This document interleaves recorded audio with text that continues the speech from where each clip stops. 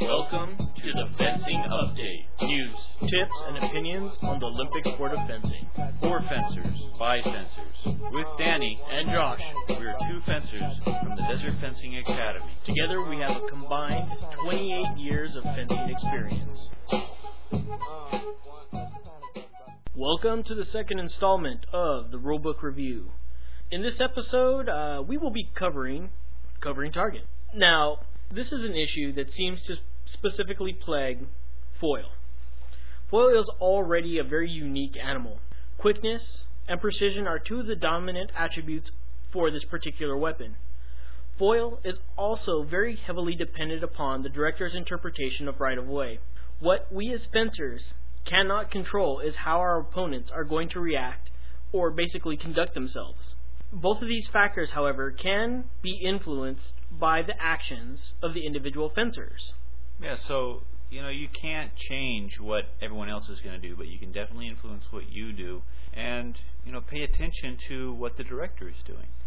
Now, from time to time, you may find yourself faced with an opponent that is less than scrupulous. And that in itself opens up a myriad of new issues that just come to light at that point. In all fairness, though, sometimes covering target isn't done on purpose, but it's kind of just done as a biological reaction to an oncoming attack. Whatever the case may be, in foil, this action is illegal. Now, allow me to loosely paraphrase the rules here.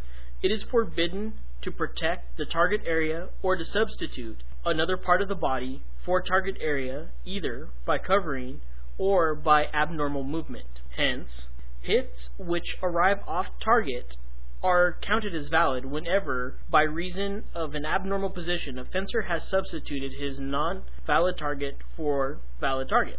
However, this being said, displacing the target and ducking are allowed even if, during the action, the unarmed hand comes into contact with the piste.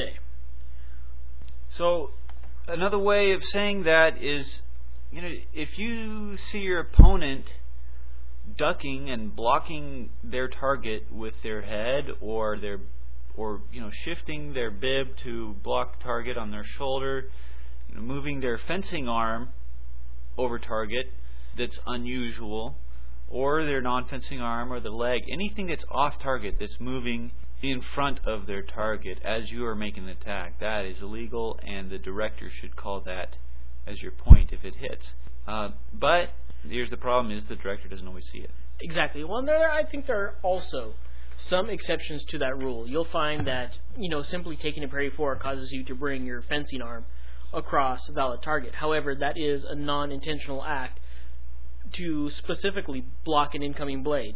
So when that happens, it's understandable that it's called an off-target hit on a non-valid part of the arm.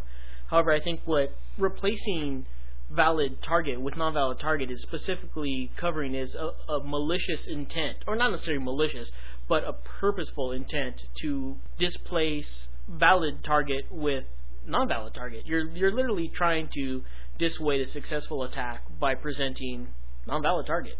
Yeah, and then with the parry forward, that's another thing where you're attempting to parry the blade with your blade and not your body. Exactly, you're doing some genuine fencing at that point. Which I think kind of brings me up to one of my next points. So basically, what if an opponent is committing this offense and the director really doesn't take notice? In my opinion, what you should do is respectfully bring your inquiry or observation to the attention of the director.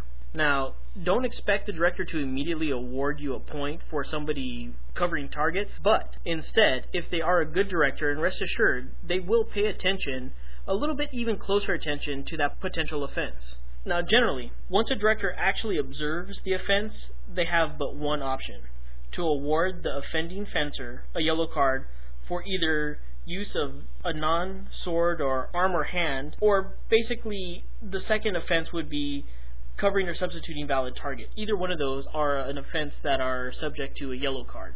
Now, if the offense continues, of course, a second yellow card can be given, or the director could take the initiative to give a red card for dishonest fencing. Either way, the end result is still going to be the same. A point is going to be given to the fencer who did not commit the offense. To really reiterate I really think it is important to maintain a sense of decorum as a fencer. If you are the fencer who is reporting the potential infraction to the director, you really only need to do this once, maybe reiterate it a second time to the director, and that's more than enough. Just give your directors the benefit of the doubt, and don't really give yourself a yellow card for, an unjustified appeal. Right. You don't want to be annoying with it. I mean, you tell somebody once, they're going to know to look for it again, and they're going to pay attention a lot better than, say, before it happened and that you pointed it out. Directors want to do the right thing, and so they're going to keep their eyes open for that. And just I really think it's important to also respect the decision of the director, and to just basically give them the benefit of the doubt. They know what they're doing, and they've seen situations happen before. Let them be the director. Let them use their abilities, and if you do have a problem with something that they're calling, let them explain it to you. But really use a sense of decorum, really use your personal ethics, and question a director. Don't attack a director. Right, because they can always do stuff that you wouldn't like just because they may have a bad opinion of you at that point. Exactly. Just keep in mind who is actually directing the bout. You should be fencing to the director's eye to some extent.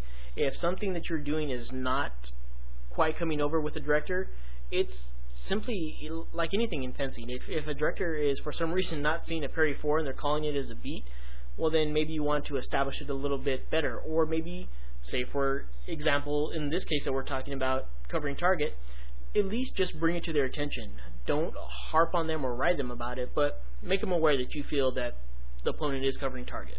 If you have any more comments or suggestions on covering a target, and if you have any other insights you'd like to share with us, post it on our blog at fencingupdate.blogspot.com. Thank you.